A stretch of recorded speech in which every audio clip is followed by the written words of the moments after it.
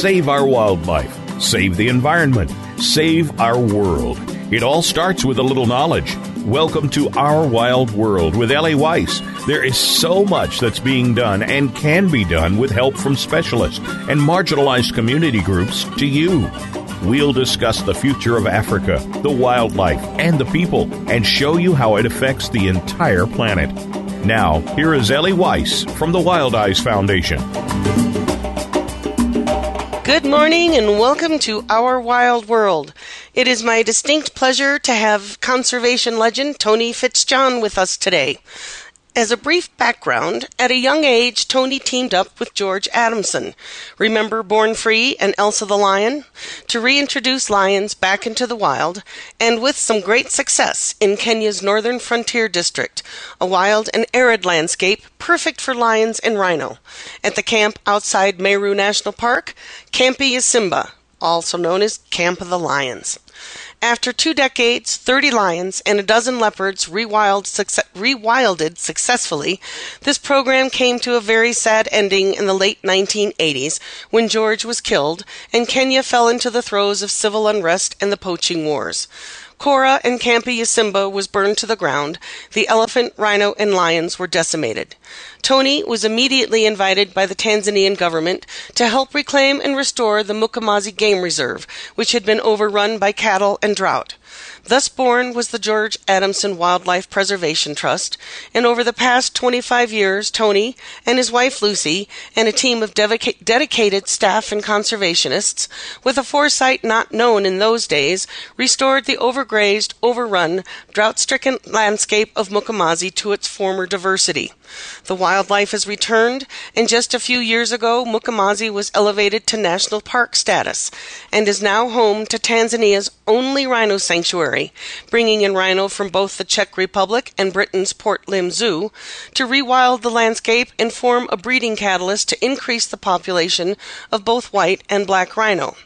Mkomazi is also the only wild dog breeding and release program in East Africa. So without any further ado, I'd like to welcome you. Hello, Tony. Morning to you, Ellie. Good morning to you, and it's such a thrill to have you here. We've been working together for several years, so I'm thrilled to have finally caught up with you and got you on Our Wild World. Well, thanks for having me. Very grateful. Absolutely. The work you do, your story, it's all amazing and it's incredible, and beyond all of that, it's critically important. So why don't we start with you telling our audience a little bit about this amazing journey? Goodness, where do I start? I was raised in England, and at a very young age when I was in England, I read a Tarzan book about Africa. Probably the most inaccurate reflection of what went on in the African continent ever. But it just hit something inside of me, and I decided that when I was old enough, I was just going to take off for Africa and go off into the jungle or whatever was there, and because I wanted to live with and talk to and communicate with the animals. I could have done without the monkey, I think, but that was my little dream, and it was just shelved at the back of my mind. After school, I joined a dairy company for a couple of years, and they sent me on an outward bound course. And my instructor had been a game warden in the Serengeti for 15 years before independence, and this just completely re-triggered me again to head off to Africa. But even the people that took me seriously said, well, Tony, we'd love to help you, but you're 30 years too late. Luckily, I've never listened to anybody in my life, and I found myself on a boat one day heading for South Africa first, where I had a maiden aunt, and then slowly started my journey through the continent, through many, many countries, ending up in Kenya, where by great good fortune, and this is cutting a very long story short, it's all in my autobiography, Born Wild, that Random House put out a couple of years ago. But I found myself linked up with George Adamson in northeastern Kenya, where he was continuing the work that he started with Born Free. So you were a young, kind of wild whippersnapper. You were like in your 20s. I recall, and thank you so much for mentioning Born Wild. It's a fabulous, fabulous book, and I suggest anybody and everybody to pick it up. It's not just an autobiography, but it's more than that. It is a rousing story, and the opening paragraph, which I will not give away, is a stunner. So it's worth reading. But as this young man, one of the lines that we've often talked about that I've heard you say is working with the lions, and let's bring up Christian here briefly, the YouTube sensation of the two young Londoners who had that young lion and raised him in London and released him back into the wild at Camp Yasimba with George. And wasn't it sort of that you and Christian kind of grew and helped each other? Yeah. Very much so. I arrived at George's about 6-7 weeks after that footage had been shot. Christian had got too big for England, so about 11 months, by great good fortune, he was shipped off to Africa to join George. And George, very much on his own, set up a pride of 11 lions from different sources throughout Kenya, and that were orphaned, and put a pride together. But by the time I arrived there, just over a year later, his pride was down to 3 lions. Ace and John had come in for a day to film that reunion shot and gone again. And George was down to 3 lions, Christian and 2 females, Lisa and Juma. I think in the very first night I arrived at George's, I knew that I got to the place I wanted to be. It was incredibly simple. George came out of the mess, sort of with a halo of a paraffin pressure lamp behind him, looking like an Old Testament prophet. There was a lion pacing up and down outside the wire compound because the people were fenced. And there was just something about it. It was completely clear sky. There were stars everywhere. It was magical. And, you know, within a couple of days, I was introduced to Christian, who, first of all, wanted to sort of play with me, but we soon sorted that out. And Christian was very much didn't know what he was doing. He was growing up with these 2 very slightly older females. I didn't have a clue what I was doing. So Christian and I became the best of pals because he couldn't roughhouse George. George was just too old. And we grew up together. And I saw the bush through his eyes, and I gave him all the protection I could to bring him to maturity and become a big lion. With George just sort of chuckling at the side and I think rather enjoying it all. So the two of you actually gave each other's life back? I think so. I mean, it's maybe a bit... I don't think it's far-fetched to say that. I wouldn't say that at all. We certainly did. I'm sorry, go ahead. No, we certainly did. I mean, and George too. I mean, George was the most wonderful man, very quiet. He'd never sort of teach you anything. He'd show you what he did and what went on, and it was up to you to pick it up and take it from there. Well, Tony, you know, it still takes a very, very special kind of person to be able to do the work that you do. A lot of people would love to get in and interact with a lion. How many times at a zoo do you see people say, "Oh, I want one of those"? And we know the problems of the exotic wildlife pet trade. But to do this in the wild, it takes a strength of character, a physical strength, and a willingness to live without conveniences. And Camp Yasimba certainly had very, very few conveniences. So I could talk with you forever about this, and maybe we can come back again and talk some more. But right now, we're with Tony Fitzjohn, founder of the George Adamson Wildlife Preservation Trust, and the man behind Mkomazi National Park. So stick with us, and we'll be right back after the break.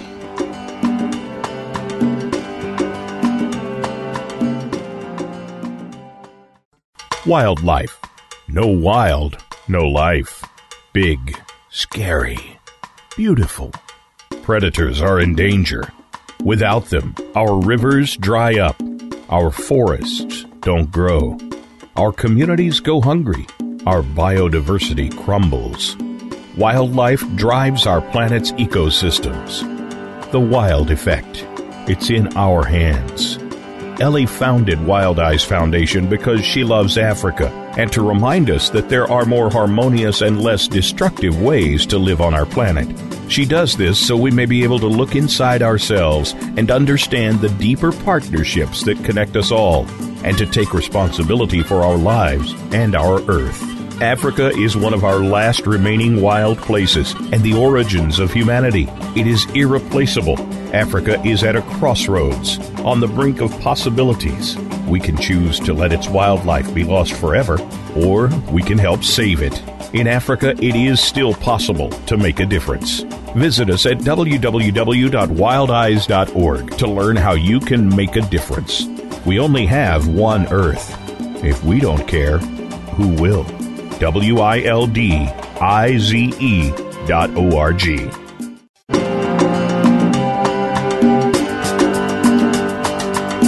You're listening to Ellie Weiss and Our Wild World. We want to hear from you. Call into the program at 1-866-472-5788. That's 1-866-472-5788. If you'd rather send us an email, please send it to wildeyes@wildeyes.org. That's WILDIZE@WILDIZE.org. Now, back to our wild world.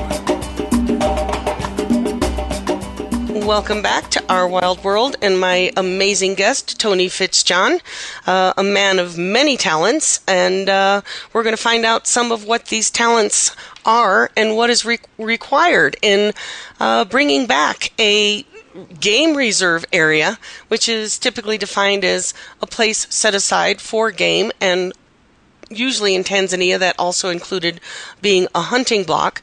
So you've been in this game of conservation from the ground up for many years, and by the seat of your pants, I would add. So what are some of the most impactful changes you've seen over the past decades, from the time you spent at Kora and how things were done then, at Camp Yasimba, and to how things were done when you first got to Mkomazi?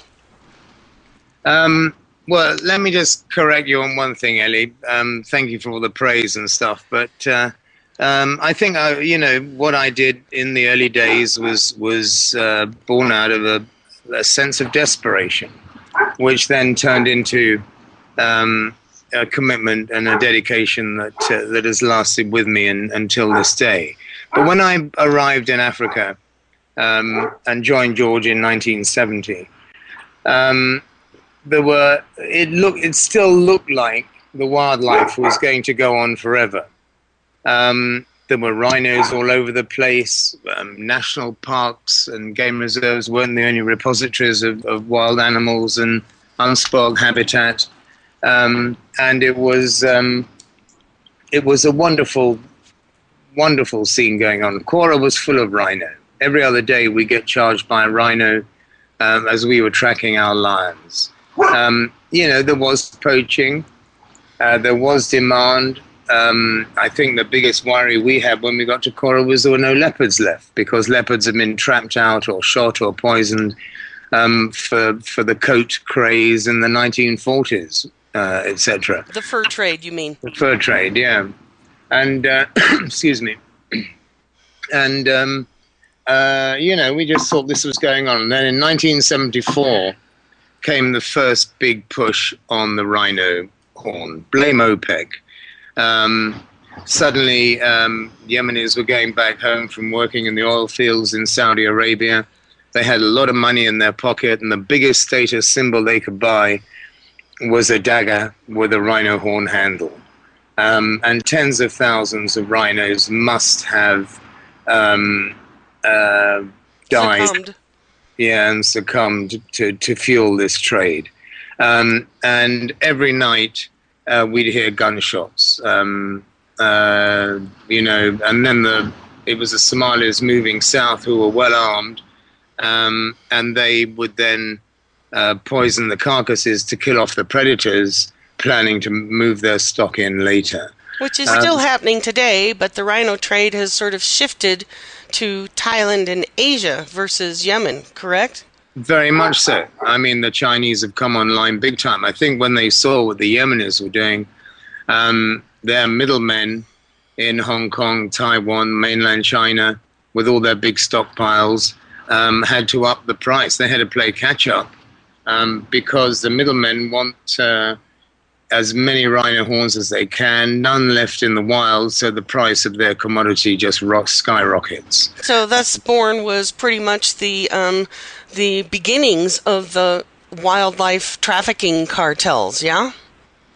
Yeah, it's always existed, I think. Yeah, I'm sure it's always existed, but it is, on scale and scope today, it's bigger than it's ever been before.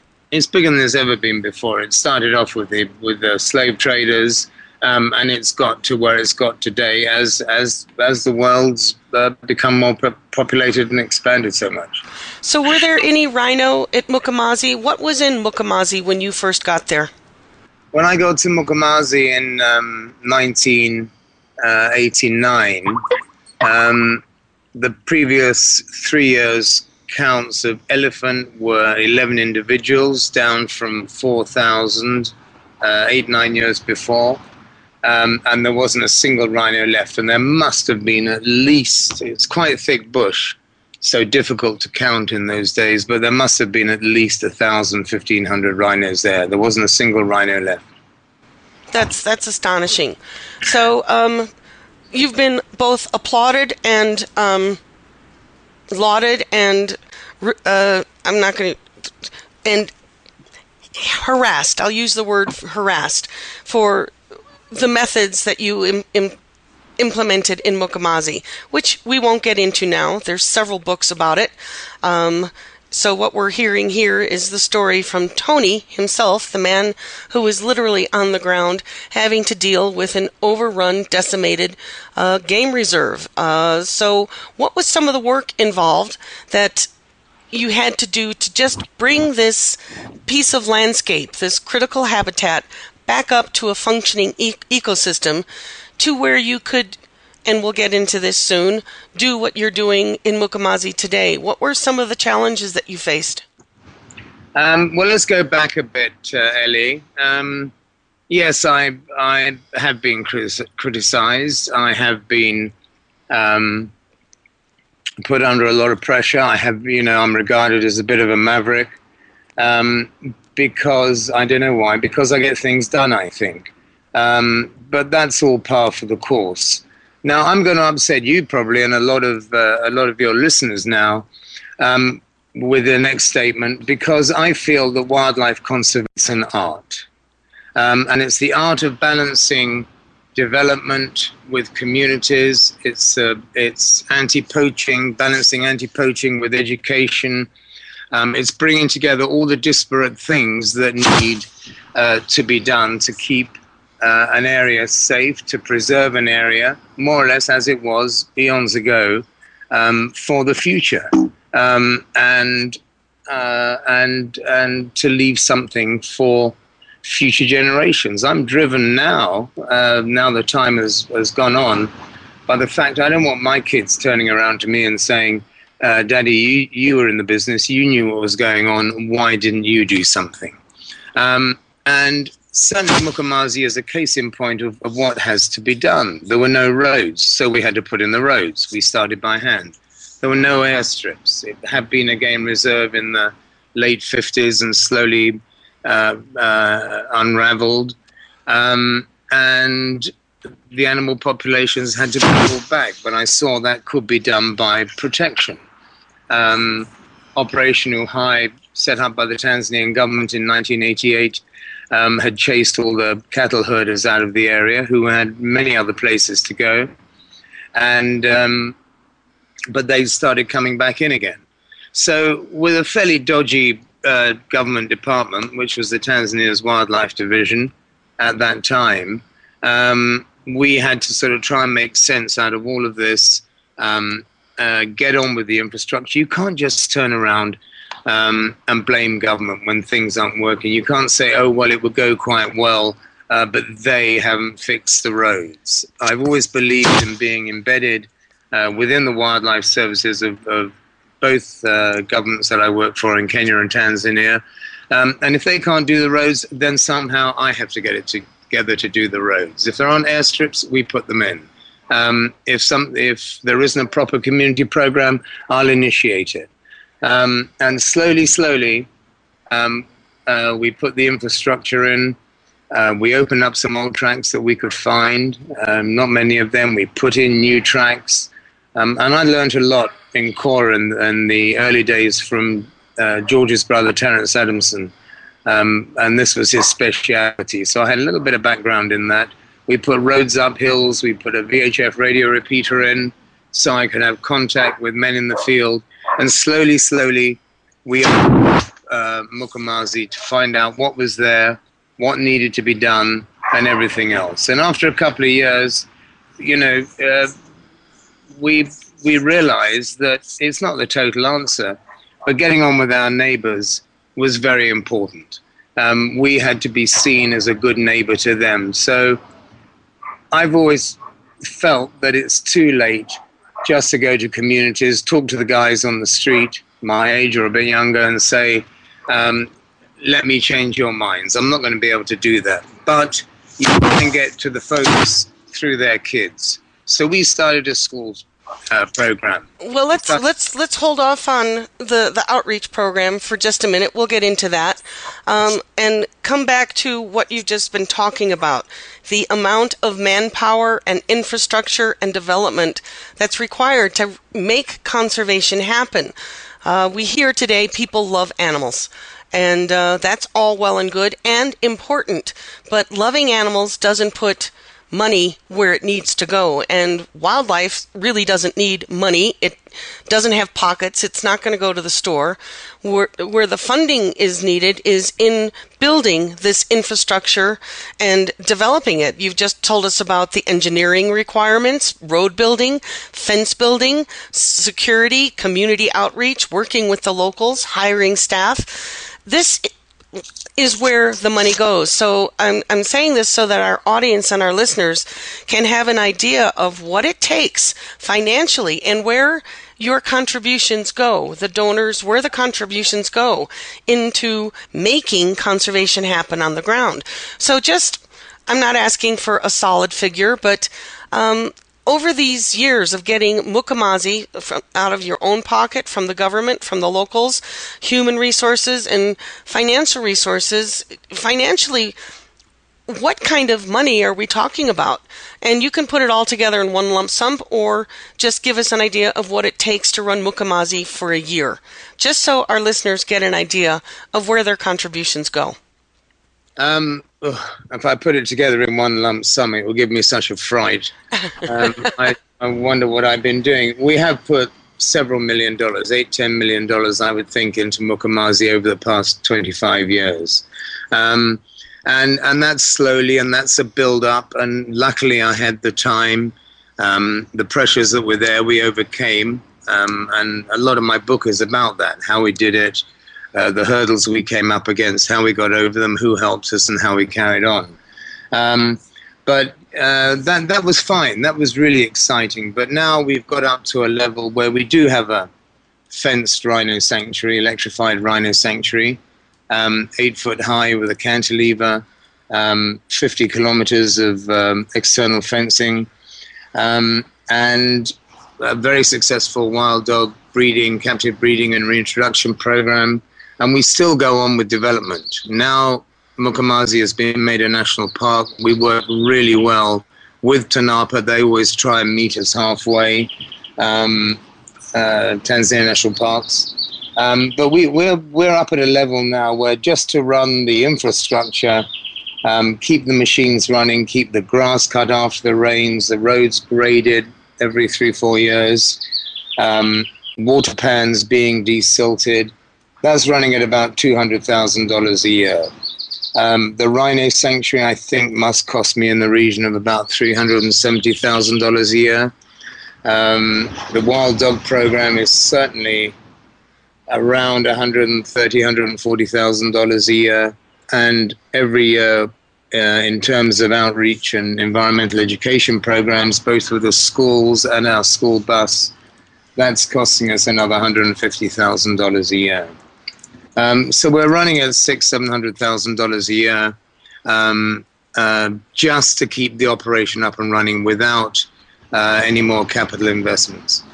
Well, that's thank you, because to put it down into black and white, so to speak, with an actual dollar sign, really helps people get an understanding of what it takes to make conservation happen on the ground. It doesn't happen by itself. It needs management, it needs security, it needs people, it needs human resources.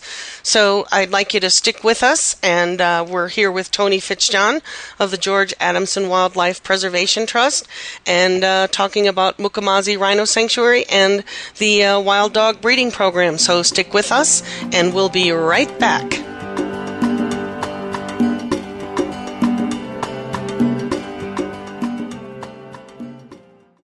Wildlife.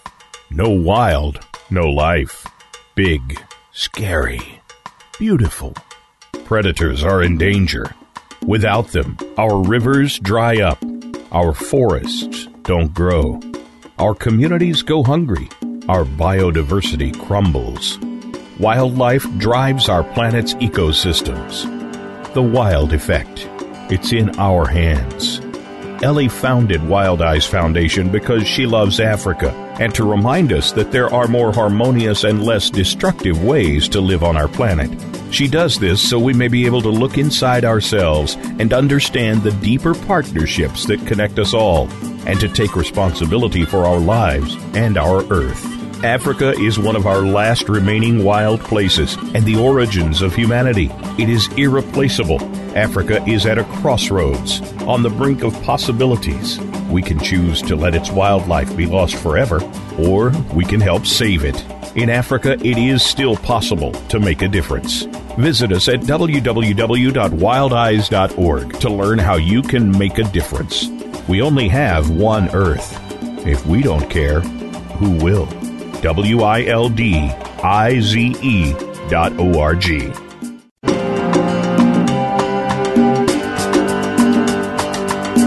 You're listening to Ellie Weiss and Our Wild World. We want to hear from you. Call into the program at 1-866-472-5788. That's 1-866-472-5788. If you'd rather send us an email, please send it to wildeyes@wildeyes.org. That's WILDIZE@WILDIZE.org. Now, back to our wild world. And welcome back to Our Wild World. This is Ellie Weiss with my special guest, Tony Fitzjohn, and we're talking about Mkomazi Rhino Sanctuary and what it takes to make conservation happen on the ground.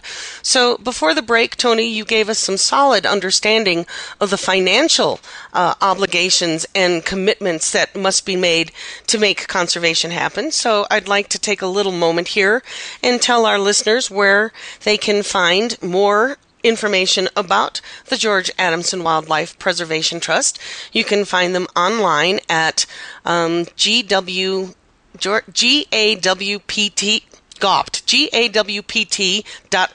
Is that correct? Yep, and we have another slightly updated website, which is WildlifeNOW.org. Okay, and .com. I'm sorry, .com. .com. WildlifeNOW.com. Yeah. So, folks, check out those two websites, and you can also follow Tony and what's going on at Mkomazi on Facebook and on Twitter. So there's no reason you don't need keep up to date on what's going on. You can also follow it on Our Wild World on LinkedIn and our Facebook page and Twitter. So had to get those in there. Definitely, please, if you have some funds and you'd like to get involved in making conservation happen, please send a donation to George Adamson Wildlife Preservation Trust, or you can send it to Wild Eyes Foundation, and we will ensure it gets to Tony. They've been a grantee of Wild Eyes for a couple of years, and I have to get this in there. We helped provide the fence posts, the fencing, the solar panels, the generator, and the radio communications, so all these rangers can stay in communication with each other and their housing to protect the rhino that are there. So currently, Tony, how many rhino are at Mkomazi in the sanctuary? We started with no rhino. We brought 4 in from South Africa, then 3 more. And we've been the recipients of rhinos from both England, the Port Lim Safari Park, and the Czech Republic, Dvor Králové. Okay, wait 1 second. Back up a second. You said you had no rhino there. Previously talked about how the rhino that were there before you got to Mkomazi had all been killed. So how did Mkomazi become the foremost leading rhino sanctuary in Tanzania? Well, it wasn't difficult because it's the only rhino sanctuary in Tanzania. But still, that's a huge undertaking.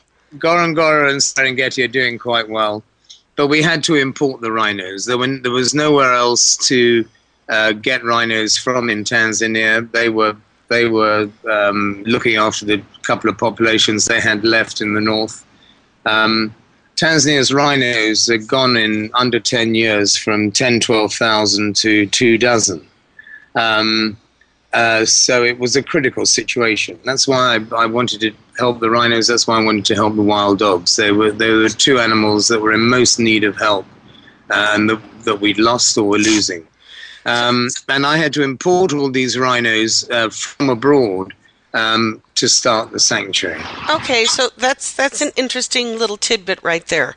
So you said the rhino came from the Czech Republic and Britain. I believe it's the Port Lim Zoo. So these were captive rhinos in zoos that had never been in the wild before, and it was quite the undertaking in terms of not only logistics, but in terms of willingness and cooperative efforts with these 2 countries to import rhino. Tell us a little bit about this translocation. It was quite the setup. It was amazing. I can't take any credit for it because Pete Morkel, our vet, organized the whole of the veterinary side of the translocation from the safari park, from the zoo end, right into Mkomazi. We had to organize the aircraft. The first 2 lifts we did from the exotic population of black rhino they had in South Africa, we flew directly into our strip in a big Antonov aircraft. That was quite interesting. And then on the 2 from Europe, Martinair and then DHL helped us and provided aircraft to bring them into Kilimanjaro, and we drove them in by road. What a sign of the times that we have to do that to reestablish a rhino population. The population has bred up. I don't like to talk about figures and how many we've got, but we do have nearly 25% of Tanzania's population at the moment. It's breeding, it's going very well, and the animals that we brought in from captive sources in Europe are doing very well, adapting to the wild immediately, and proving to be very hardy and adapt well. We do have to help them by putting in tsetse targets to remove a lot of the tsetse flies, so they're not overwhelmed while they're building up their own resistance. And it does mean enormous security. Just when we've managed to get this all together, we've managed to persuade zoos abroad to give us animals because they've always said this was part of their raison d'etre. It's never been more dangerous for rhinos in the wild in East Africa. So we are really, really stretched and have to be on the ball 24 hours a day to protect these animals. So once again, I'd like our listeners to realize that they can help in conservation and help these rhinos by giving your contribution, a donation, large or small. Every little bit helps. And you can donate to George at GAWPT.org or WildlifeNOW or Wild Eyes Foundation. And you can visit wildeyes.org on our website and go to the Mkomazi project and learn more and see some great images about this rhino translocation. So, Tony, at this point, So I've been and visited. It's an amazing place, and I completely understand not giving specifics, and that reminds me of a little point for visitors. When you're photographing these endangered species in very secure areas, remove the geotagging from your images, and don't tell, when you post these images or share them, don't tell where these images came from, because poaching and the cartels are just as high-tech, if not more so, as we are sitting here in our comfortable little Western civilization homes, that we don't need to be giving any details of where these rhino and these species are to be found and get that information into the wrong hands. So tell us a little bit, Tony, about the Wild Dog Program. It's amazing. Wild Eyes helped fund and support the needs of these dogs. So tell us a little bit about Tanzania's only wild dog breeding and release program. Certainly, Ellie, but if I can just go back very quickly, I've seen too many big fundraisers going on in Facebook for various bits of kit and people putting out all sorts of information, and they raise lots of money. Maybe we should go that route. I can't do it. Now, they raise all sorts of money for their needs, and 2 weeks later, they've lost a couple of rhino. There are people trolling all these websites and social media sites, just looking out where people are saying, look at me, look what I've got. So we do try and stay a little bit below the radar, but enough said there. And a further point on that, that you just made me think of, is the fracturing of the donor funding community. Everyone keeps starting up new programs, new projects, which is all well and good, but it gives the donor a bit of confusion of who do I donate to and how do I make sure my money is doing what it's supposed to do. So donors, listeners, people who care and love wildlife, do your due diligence and check out where you're sending your money to, and be sure that the percentages of where your contributions are going do end up on the ground doing the work that's needed. And I, for one, can absolutely assure you that funding to Mkomazi will go to protecting the diversity, the landscape, the rhinos, and this little baby orphan elephant, Mr. Burr, and the wild dogs. So do your due diligence, check into it, and please donate. Help us make conservation happen. So thanks for your point there, Tony. And security is a critical issue these days, as everybody knows. The headlines, rhino poaching and elephant poaching. So tell us, in wild dogs are one of the most maligned species on the face of the earth, and it's endangered, it's rare, but it's coming back. So tell us a little bit about how you got started in the wild dog breeding and reintroduction program. Yeah, they're not really even dogs. They kind of look like dogs, but they came off the family tree way down the bottom there years and years ago. I think they're the animals that we first befriended, that gave us security. We probably wore them and ate them, I don't know, but they have been around for a very, very long time, far longer than foxes and wolves and everything else. And they're a very social, very non-aggressive animal. They hunt in big packs. And they've never known, certainly in East Africa, they've never been known to harm a human being. For some reason, I think because the colonial powers, when they came in, classified them as vermin, they were every game warden's first job was to sort of shoot out the packs of wild dogs.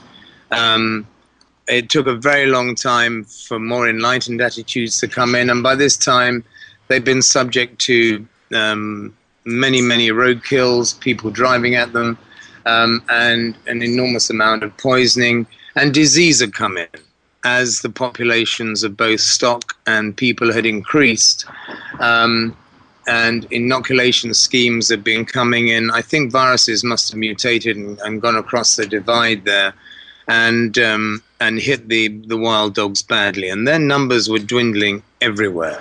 There are no total counts. You can't guess how many, couple of thousand maybe, in the whole of East Africa. I don't know. I don't really know where they find the figures, but there were very, very few. And it was Joan Root, the wife of the cinematographer Alan Root, who drew my attention to the fact that we were about to lose another species. And although they were the subject of many a conference and seminar, no one was actually doing anything. And I thought, well, let me see if we can do something to redress the balance here. And we set up a captive breeding program with animals that we caught on the Maasai steppe. We brought in pups. We lifted the pups when the folks were off hunting.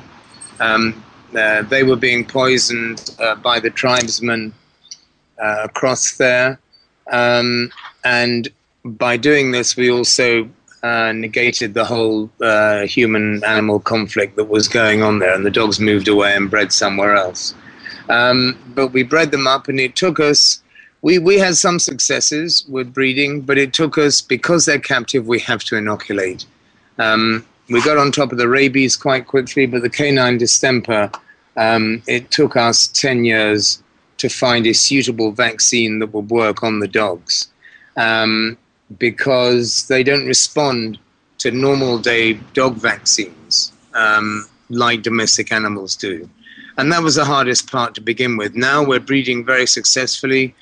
We've put back 100 dogs already. I'm sure I've got more than a 60% survival rate, which compares very favorably with what goes on in the wild. And big packs are now being seen throughout Mkomazi and Tsavo, coming and going because they have a huge range. And it's wonderful to see groups of these animals back in the wild, which previously had just disappeared from their former range. We were about to lose another species, and no one really cared. So it's been slow. It's involved a lot of people and been quite an effort. But we are now on top of returning dogs to the wild. And when people ask me how much longer it's going to last, and I just say forever. When you're down to those numbers, you don't just do a 2-3 year study or little program and rub your hands and write a book or a paper and say it's over. All these programs that we're doing, the rhinos, the wild dogs, even the infrastructure, even the education programs, whatever, they all have to go on forever. We have to keep up with the times. When we started in Mkomazi, we were working out of the 1950s handbook, and now we're reading the 2050 handbook. So that for our audience, that gives you an idea of what I've always said on this program, Our Wild World, that conservation is not a short-term linear process. It is a long-term thinking process. It is multi-layered, multi-leveled. We're looking at landscapes in total here, not just a single reintroduction of a single species that's been decimated, but how this species impacts its landscape, how it's needed, and the importance of creating a fully functional ecosystem, which Tony has magnificently been able to accomplish with the help of TANAPA, the Tanzanian parks, and the government, and a lot of dedicated people and dedicated support to bring Mkomazi back to where it is. So stick with us. We'll be right back. There's more to come. And this is Tony Fitzjohn and Ellie Weiss.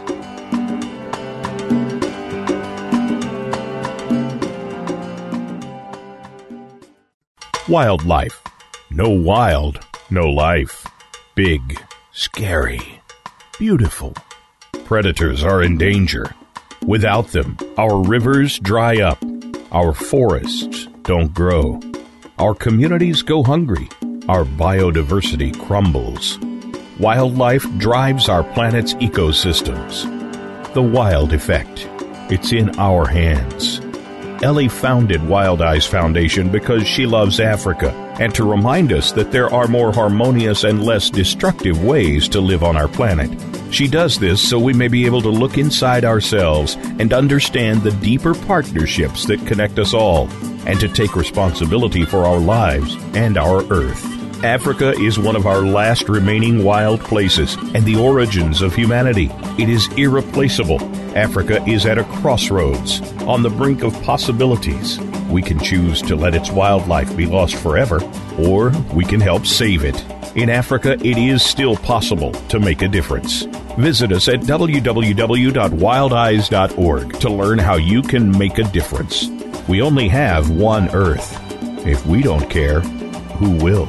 WildlifeNOW.org.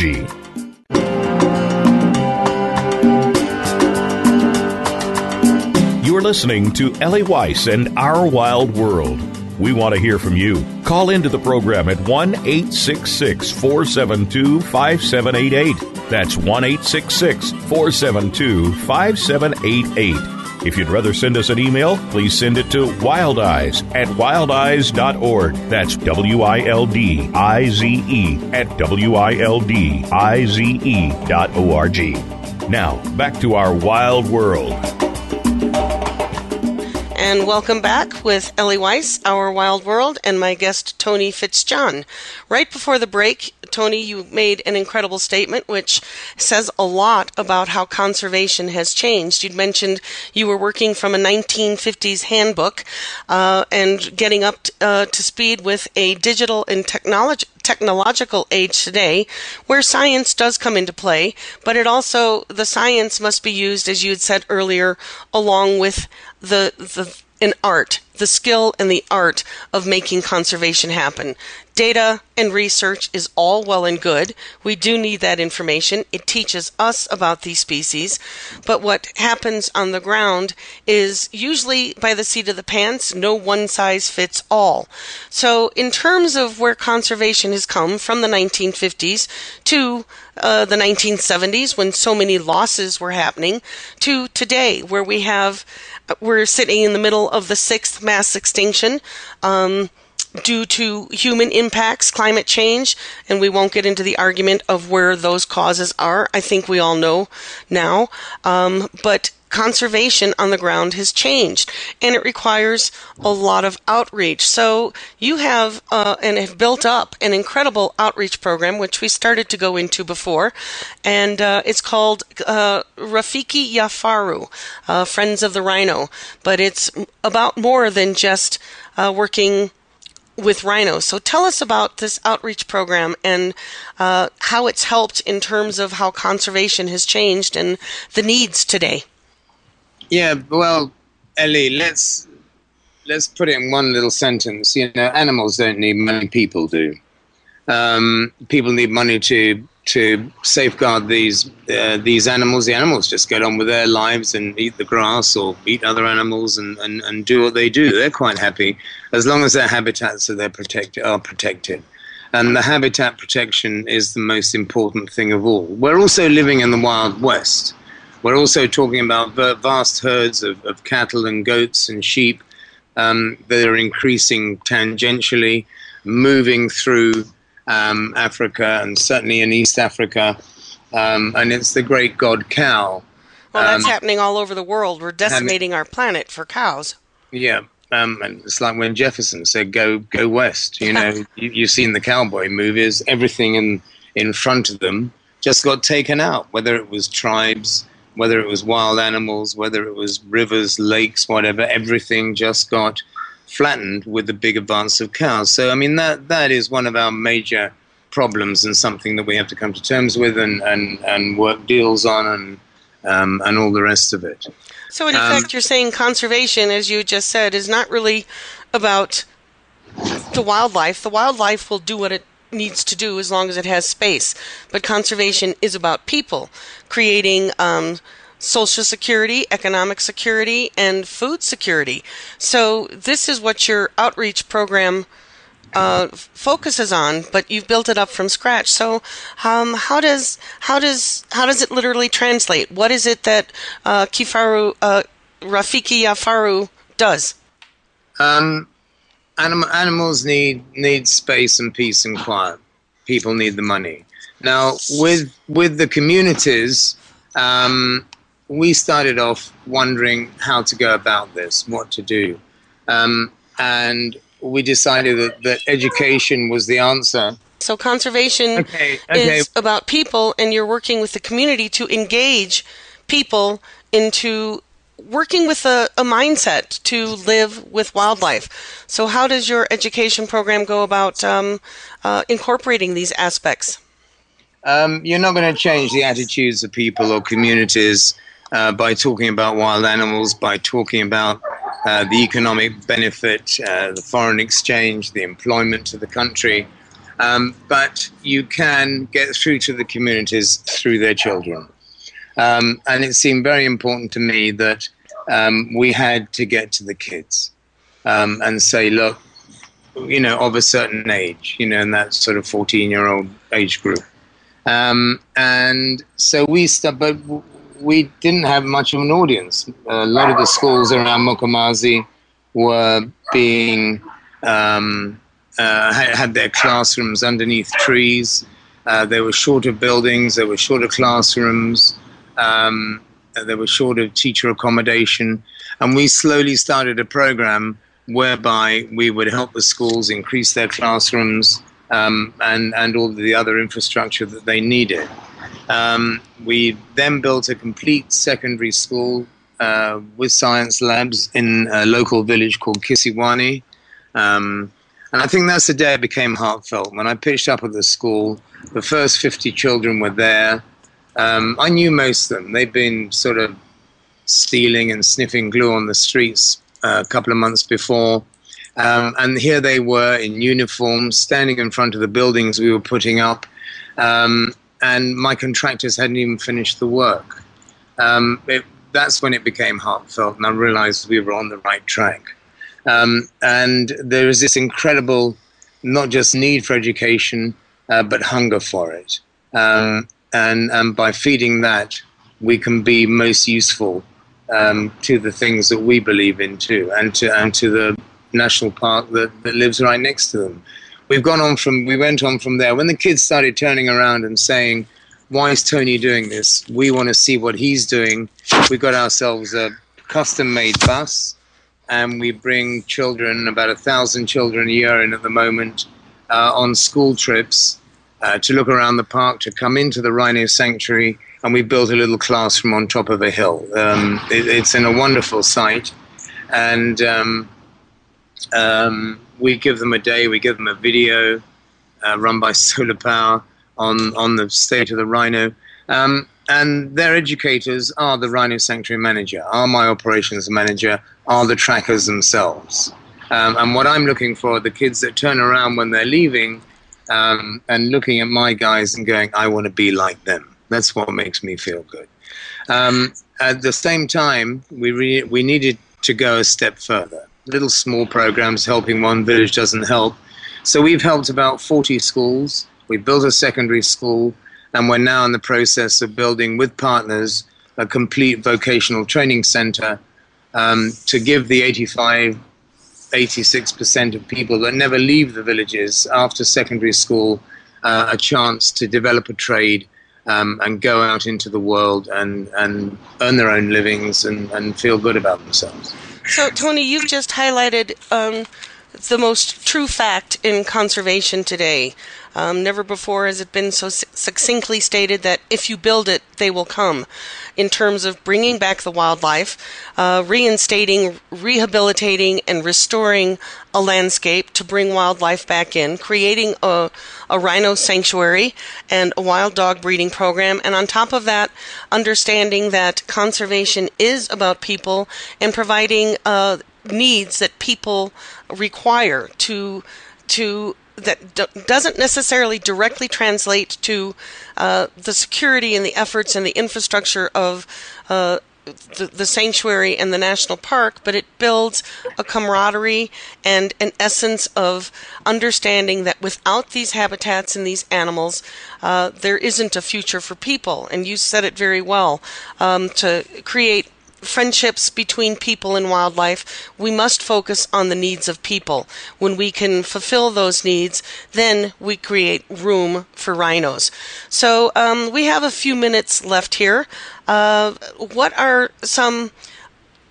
would be the most important thing you would like our audience to take away today in terms of everything that you've done? Mkomazi, draw it from whatever comes off the top of your head. What do you feel is most important to make our world a better place for wildlife and for people? I don't think it's so much what I've done, Ellie. I think it's just to remind everybody that although times have changed, although we've lost an enormous amount of wildlife, and the fact the demand from China and Vietnam for tusks and rhino horn is massive, there still are some huge areas. I mean, Mkomazi is 1,500 square miles. It's contiguous with Tsavo, which gives us 10,000 square miles of ecosystem, if you can describe it as that. There are these wonderful places left in Africa, especially East Africa. You get somewhere like the Serengeti, where you have these wide open plains with these endless horizons where the wildlife goes on forever. And we cannot afford to lose this. There's nowhere else in the world that wildlife can be seen in such abundance and with such ease. And where we are also reminded really of where we all came from in the first place. I think the human psyche needs that. We need wilderness. We need to know where we came from. And it's incredibly important, more than anything, that we help to create the political will within these countries, so that these governments will save their own wildlife. We can only do so much. We're not saving the wildlife. We're doing the best we can. We're getting in people's way, maybe, and maybe we're holding the line.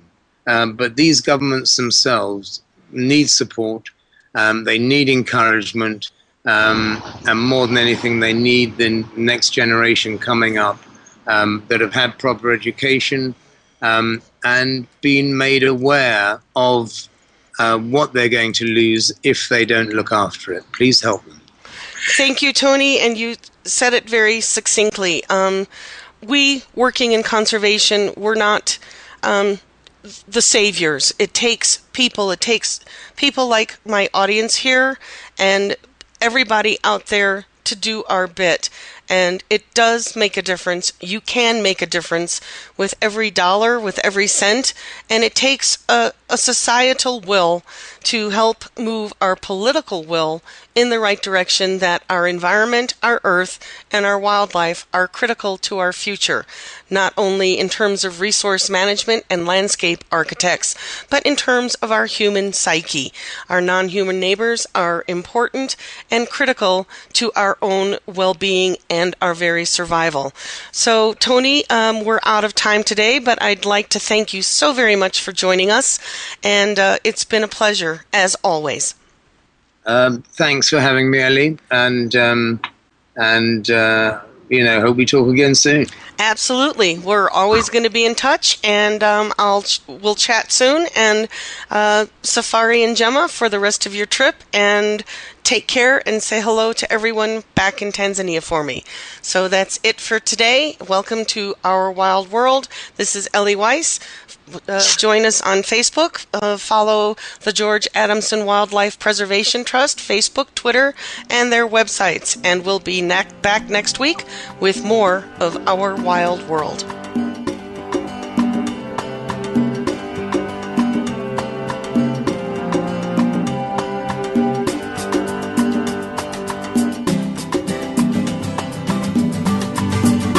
Thank you again for joining us this week. Be sure to tune in next Monday at 11 a.m. Eastern Time, 8 a.m. Pacific Time for another edition of Our Wild World with your host, Ellie Weiss, on the Voice America Variety Channel. Think about living with wildlife during the coming week and what you can do right now.